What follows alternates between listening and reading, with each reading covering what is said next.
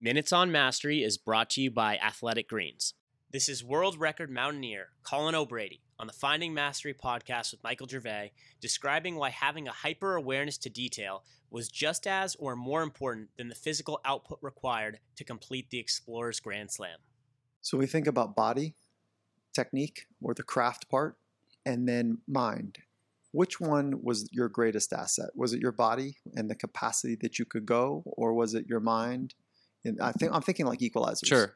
Or was it the craft that you're just so proficient in the craft? I doubt that's the one. Yeah, it's definitely not the craft in this case. I mean, to say, I'm a proficient enough mountaineer. I climbed a couple of mountains by myself. I wasn't guided on most of these peaks. I was on Everest with just me and a Sherpa. So it's not as if I was having someone handhold me, but I'm not a professional mountaineer, right? This wasn't what the craft side of it hasn't been what I've been honing this whole time.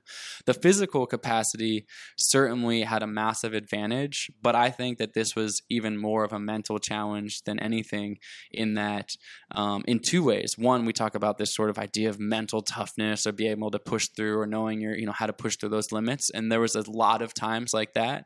But the other piece of the mental side, which I think is somewhat underrated when we, have these talks about, intense endurance events, is keeping track of everything, having a pilot's mentality about the checklist. How's my body doing? Am I getting blisters? How are my fingers feeling? Are they getting frostbite? Do I need to change a layer? Do I need to take a layer off? Do I need that constant sort of checklist mentality? I'm flying through Kathmandu Airport. I better wash my hands. Is this meal going to make me sick? Just kind of like constant hyper awareness to detail, because although sure, the summit day on Everest was an epic day. Sure, climbing Denali in 50, 60 mile per hour winds, minus 60 wind chills was a massive physical output.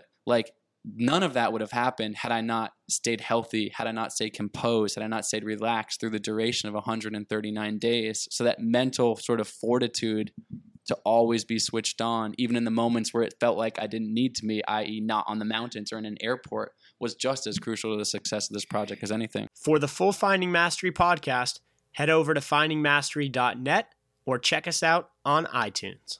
And for a special offer from Athletic Greens, head to athleticgreens.com/findingmastery.